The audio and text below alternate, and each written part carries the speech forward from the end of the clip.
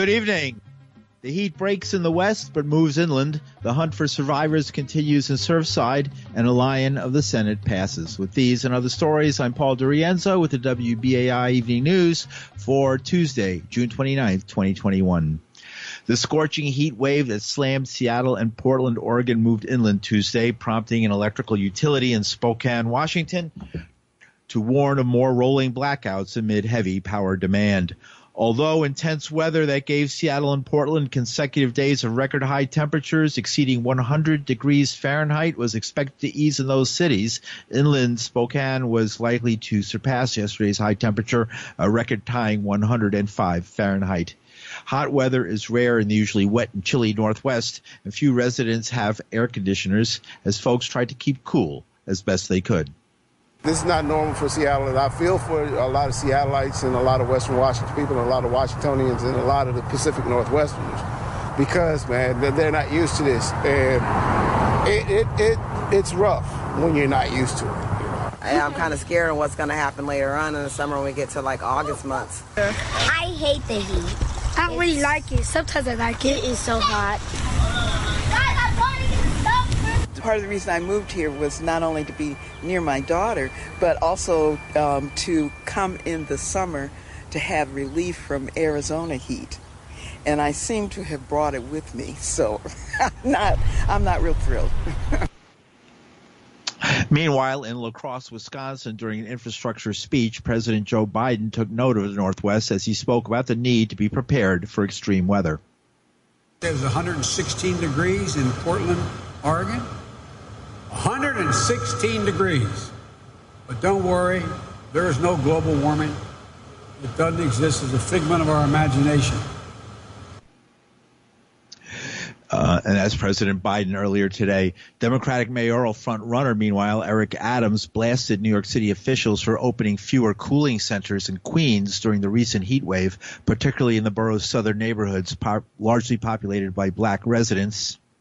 He said in a tweet Tuesday, Queens neighborhoods that are home to disproportionate numbers of high-risk New York Cityers have few cooling centers in a heat wave. That's completely unacceptable, he continued. We need to open more cooling centers in communities with vulnerable populations immediately. The southeastern Queens neighborhoods of Hollis, St. Albans, Springfield Gardens, Rollton, Cambria Heights, or Queens Village all lack cooling centers. That's according to news reports. These communities among the areas where residents have the highest or second highest risk of heat injury or death.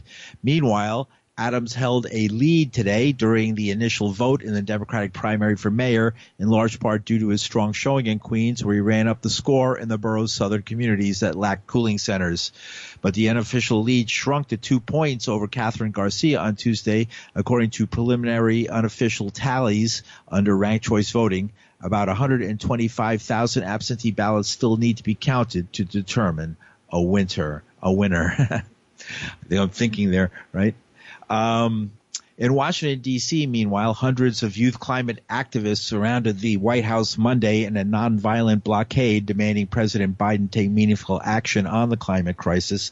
Secret Service agents made dozens of arrests. Members of the Sunrise Movement are calling on Biden and congressional Democrats to pass an infrastructure bill that includes major investments in green energy, including a fully funded civilian climate corps.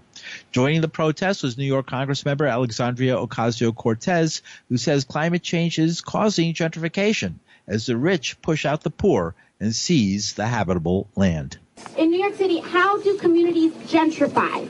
First, we over-police the communities that are next on deck to gentrify, right? That's what they mean when they say clean it up, right? That you incarcerate the homeless, that you incarcerate that you incarcerate the homeless, that you incarcerate the mentally ill instead of getting them what they need to thrive. You let the wealthier people come in and displace communities instead of coexist with communities, okay? All right. So how does this connect to climate?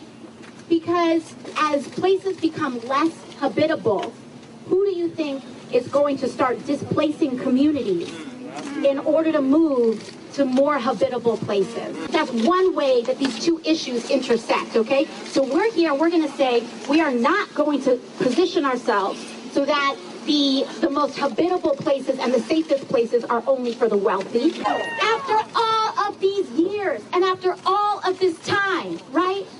Every time we knew about climate change, we already know the story. Back in 1989.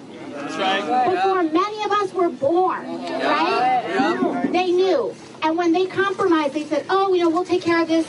Technology will fix this. We will fix this. We will invest. We will innovate. And that is how they justified. That is how they justified pipeline after pipeline. And in doing that, when they made those justifications for the last 30 years, what they didn't know, or what they should have known, is that when they said that, they were making us a promise. Yeah. They were saying, let us do this, and we promise you we'll fix it. Yeah. They said, we'll promise you we will leave the world okay for you. They have broken that promise. And that's New York Congressmember Alexandria Ocasio-Cortez.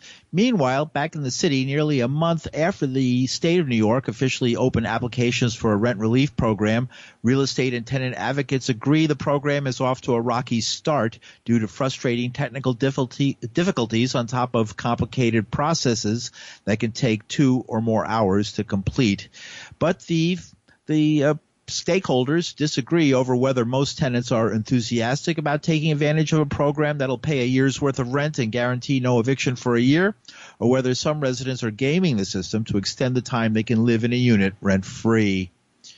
According to the Legal Aid Society, the real estate industry seems to need to have a narrative of bad tenants, but the nonprofits working on the program have been overwhelmed with tenants calling and trying to get help with filling out the applications. The program, known as the Emergency Rental Assistance Program, ERAP, is funded by money for rent relief appropriated in the December Biden pandemic relief bills. While real estate groups had lobbied Albany to approve the program earlier in the year, the legislature waited to enact ERAP as part of the budget passed in the first weeks of April. Landlords had also asked that they be allowed to apply on behalf of tenants, but the state opted for a process requiring building owners and tenants to cooperate to get money from the program. After a previous effort last year resulted in very little money reaching tenants, the state turned the program over to the Office of Temporary Disability Assistance. The agency told the city Friday, that's last Friday, the number of applications now tops 100,000.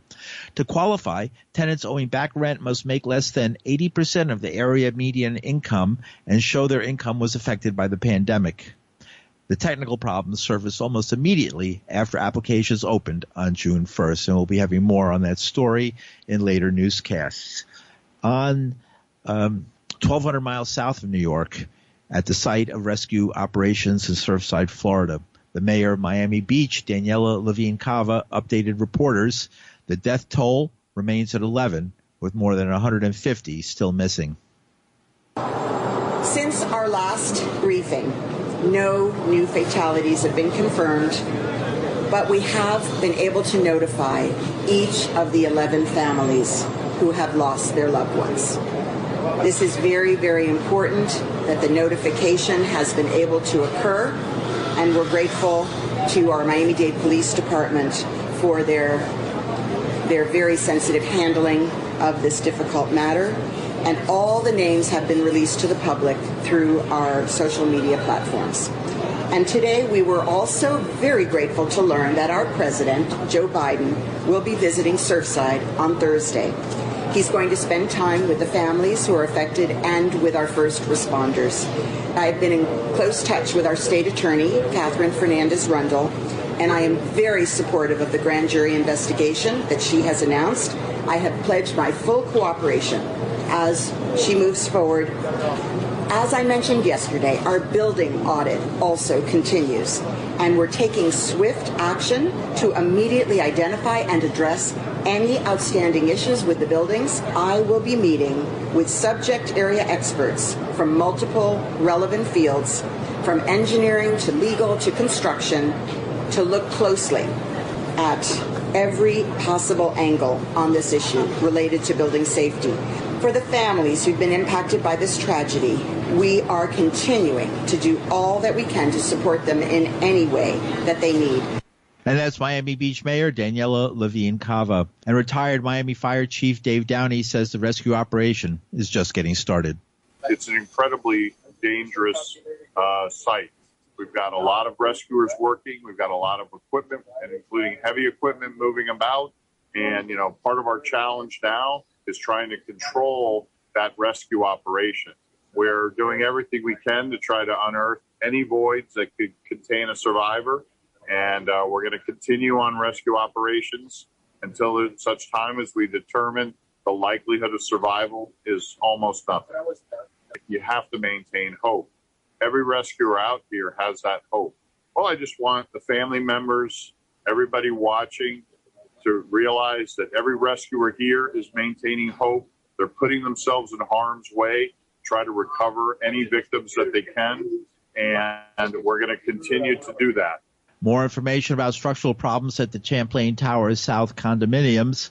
Weeks before a Florida condo building collapsed, the president of its board wrote that structural problems identified in a 2018 inspection had gotten significantly worse, and owners needed to pay a hefty price to get them fixed. In 2018, a report by engineering firm Morabito Consultants first identified key issues with weakening concrete. Just over 2 months later, and with bids for the work still pending, Morabito presented its findings in 2018.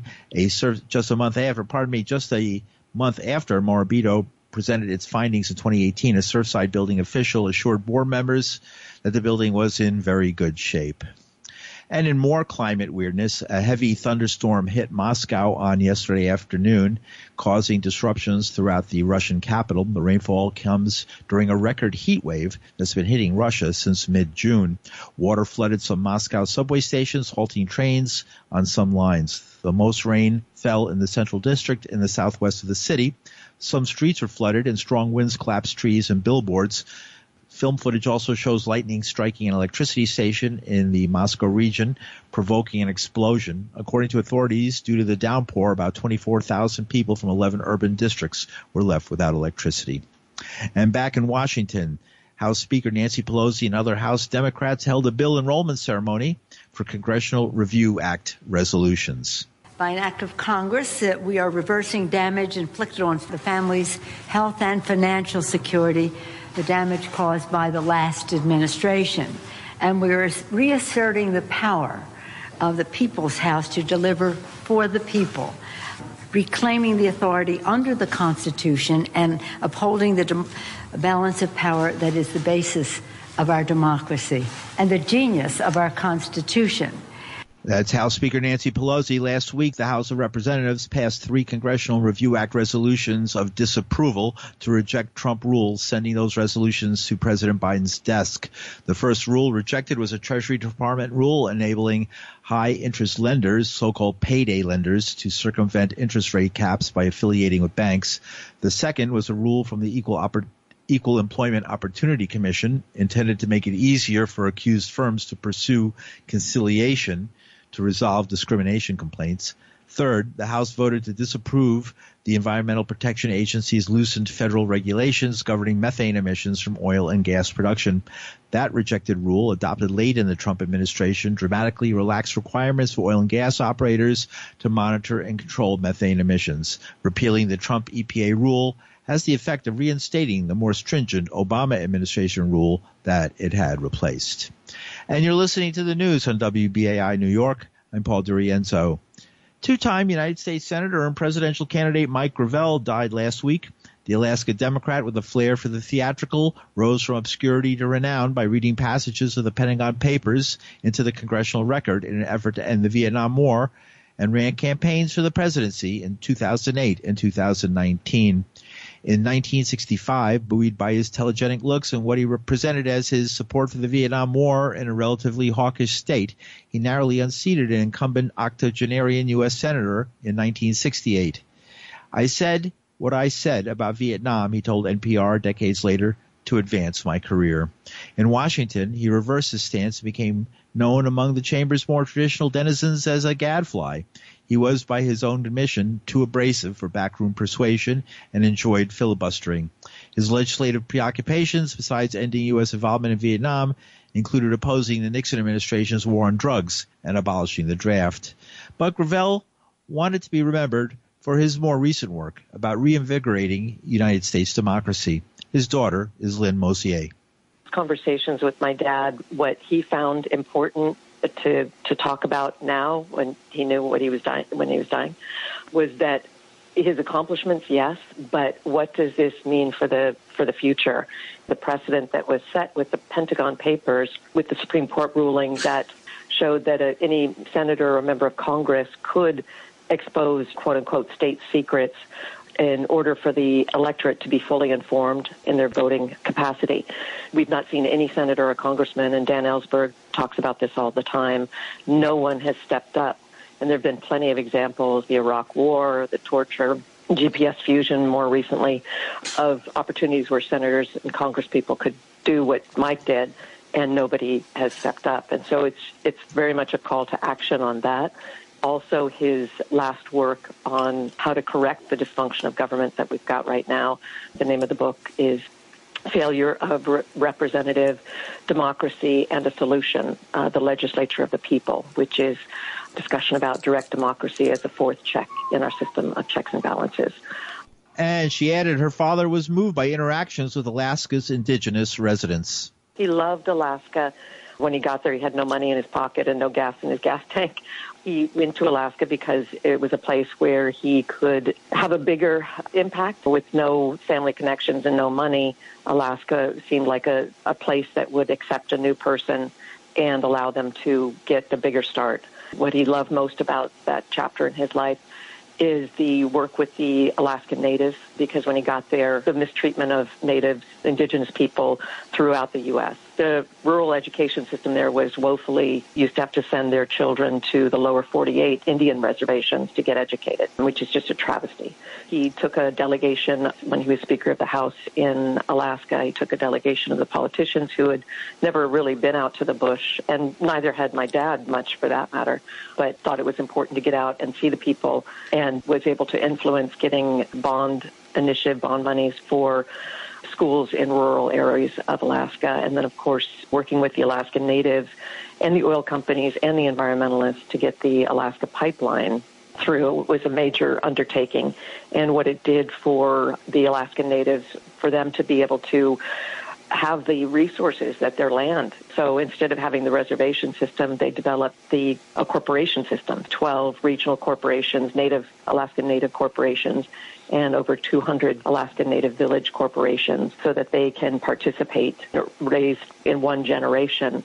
The statistics are that in 1970, Alaska was one of the worst states as far as equality of income. And then in 2000, it's one of the best states, according to the U.S. Census, as far as equality of income for the residents. That's what he loved about Alaska. What does he think about what's happening now to the United States? I mean, did he see it coming? Yeah.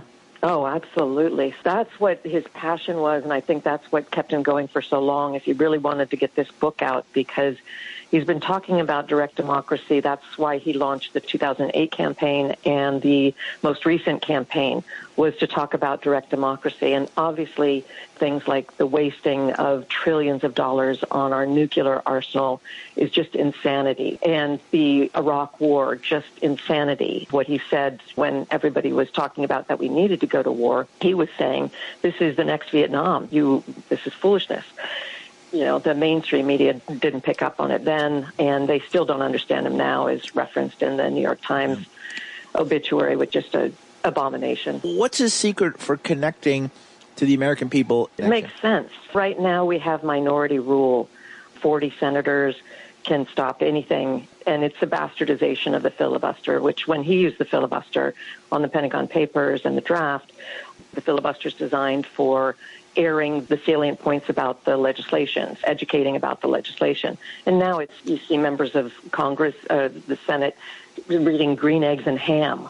It's abomination. It's easy to purchase a senator, right? You know, we all we all see it. It's a corporate game of money. From his perspective, having been in government, seen it, the inner workings of it, being an educated person, and seeing that there are other options, direct democracy as a fourth check in the system of checks and balances. My dad would say, watch how fast those politicians get in line behind the people when the people have the right to vote on issues. We give away all our power on Election Day, and then we beg and plead and protest for our politician that we elected, that we voted for, to do what they said they were going to do on the campaign trail. Obama is a perfect example of this. And they say, I can't do anything. I just can't do anything. How do we provide a mechanism for the topics like gun control and the environment? There's an excellent documentary coming out. We wish that we could release it right now. You can watch the trailer. If you Google American Gadfly, it'll come up. It's a documentary about his run, this last run for office, the teens, how the teens approached him, what the purpose, the why of the campaign. Thank God that was documented by a wonderful person by the name of Skye Whalen, who said, we got to capture this moment. As the end of the trailer says, maybe one Gravel campaign doesn't change the world, but 1,000 do. And this Lynn Mosier, she's the daughter of former U.S. Senator and presidential candidate Mike Gravel, who died just last week. He was 91. And finally, the top American military commander in Afghanistan expressed deep concern today that the country could slide into a chaotic civil war and face very hard times unless its fractious civilian leadership unites and the haphazard array of armed groups joining the anti-Taliban fight are controllable and made accountable for their actions in battle. In light of the bombings in Iraq and Syria, what are the prospects of the nation of Afghanistan after the U.S. leaves? Peace activist Kathy Kelly has traveled to Afghanistan many times. We welcome her to WBAI. Are you there? Thank you. Is it as bad as the media is making out for Afghanistan if the U.S. pulls out and the Taliban keeps encroaching?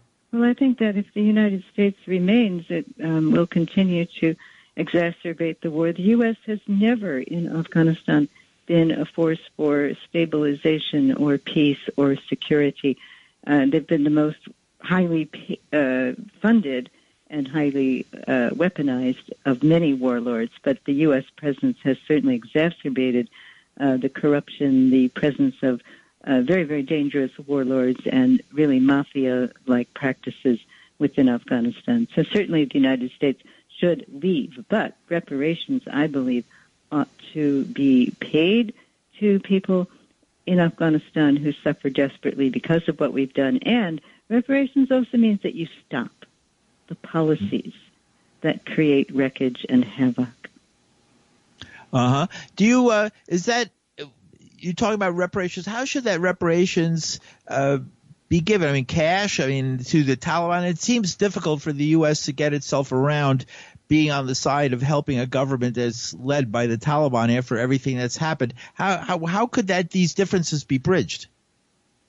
Well, I think thinking outside the box is important. The United Nations does exist, and the Security Council, I believe, is an abomination. But if an escrow account could be created into which reparations would be placed, and I believe it would be very, very difficult to find groups who could responsibly rehabilitate the agricultural infrastructure within Afghanistan. Certainly no money should be given to any of the NATO countries that have contributed toward the wreckage of Afghanistan. But there are other countries who possibly could become much better stewards, and there are aid groups that have stayed above the fray of corruption and could give good advice. I think about the International Commission of the Red Cross, of the emergency surgical centers in terms of health care in Afghanistan, the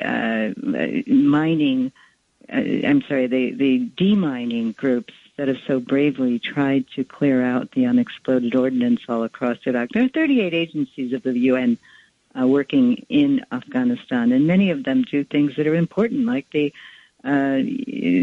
people who set up the refugee camps, the High Commission for Refugees, and people who try to do environmental protection. So I don't think we should walk away from Afghanistan. We've caused enormous suffering, and who benefited? People that were generals who wanted promotions or maybe hoped that they'd get roles like Lloyd Austin did in Raytheon and then perhaps could make another jump from there into U.S. government. Who benefited? Raytheon, Boeing, Lockheed Martin. These are traitorous companies. They've betrayed the people in the United States by the bloodshed and the horror they've caused. They've acted criminally. I don't want to see anyone go to jail, but I'd like to see people rehabilitated. So yes, rehabilitation a practical approach to the United States military so that we no longer consider it such a sacred cow. We can't solve the problems we face or the problems Afghanistan faces if we don't dismantle the obscene and horrific United States military budget and the terrible military contractors. All right. Thank you very much, peace activist Kathy Kelly, for joining us live on WBAI, speaking about Afghanistan.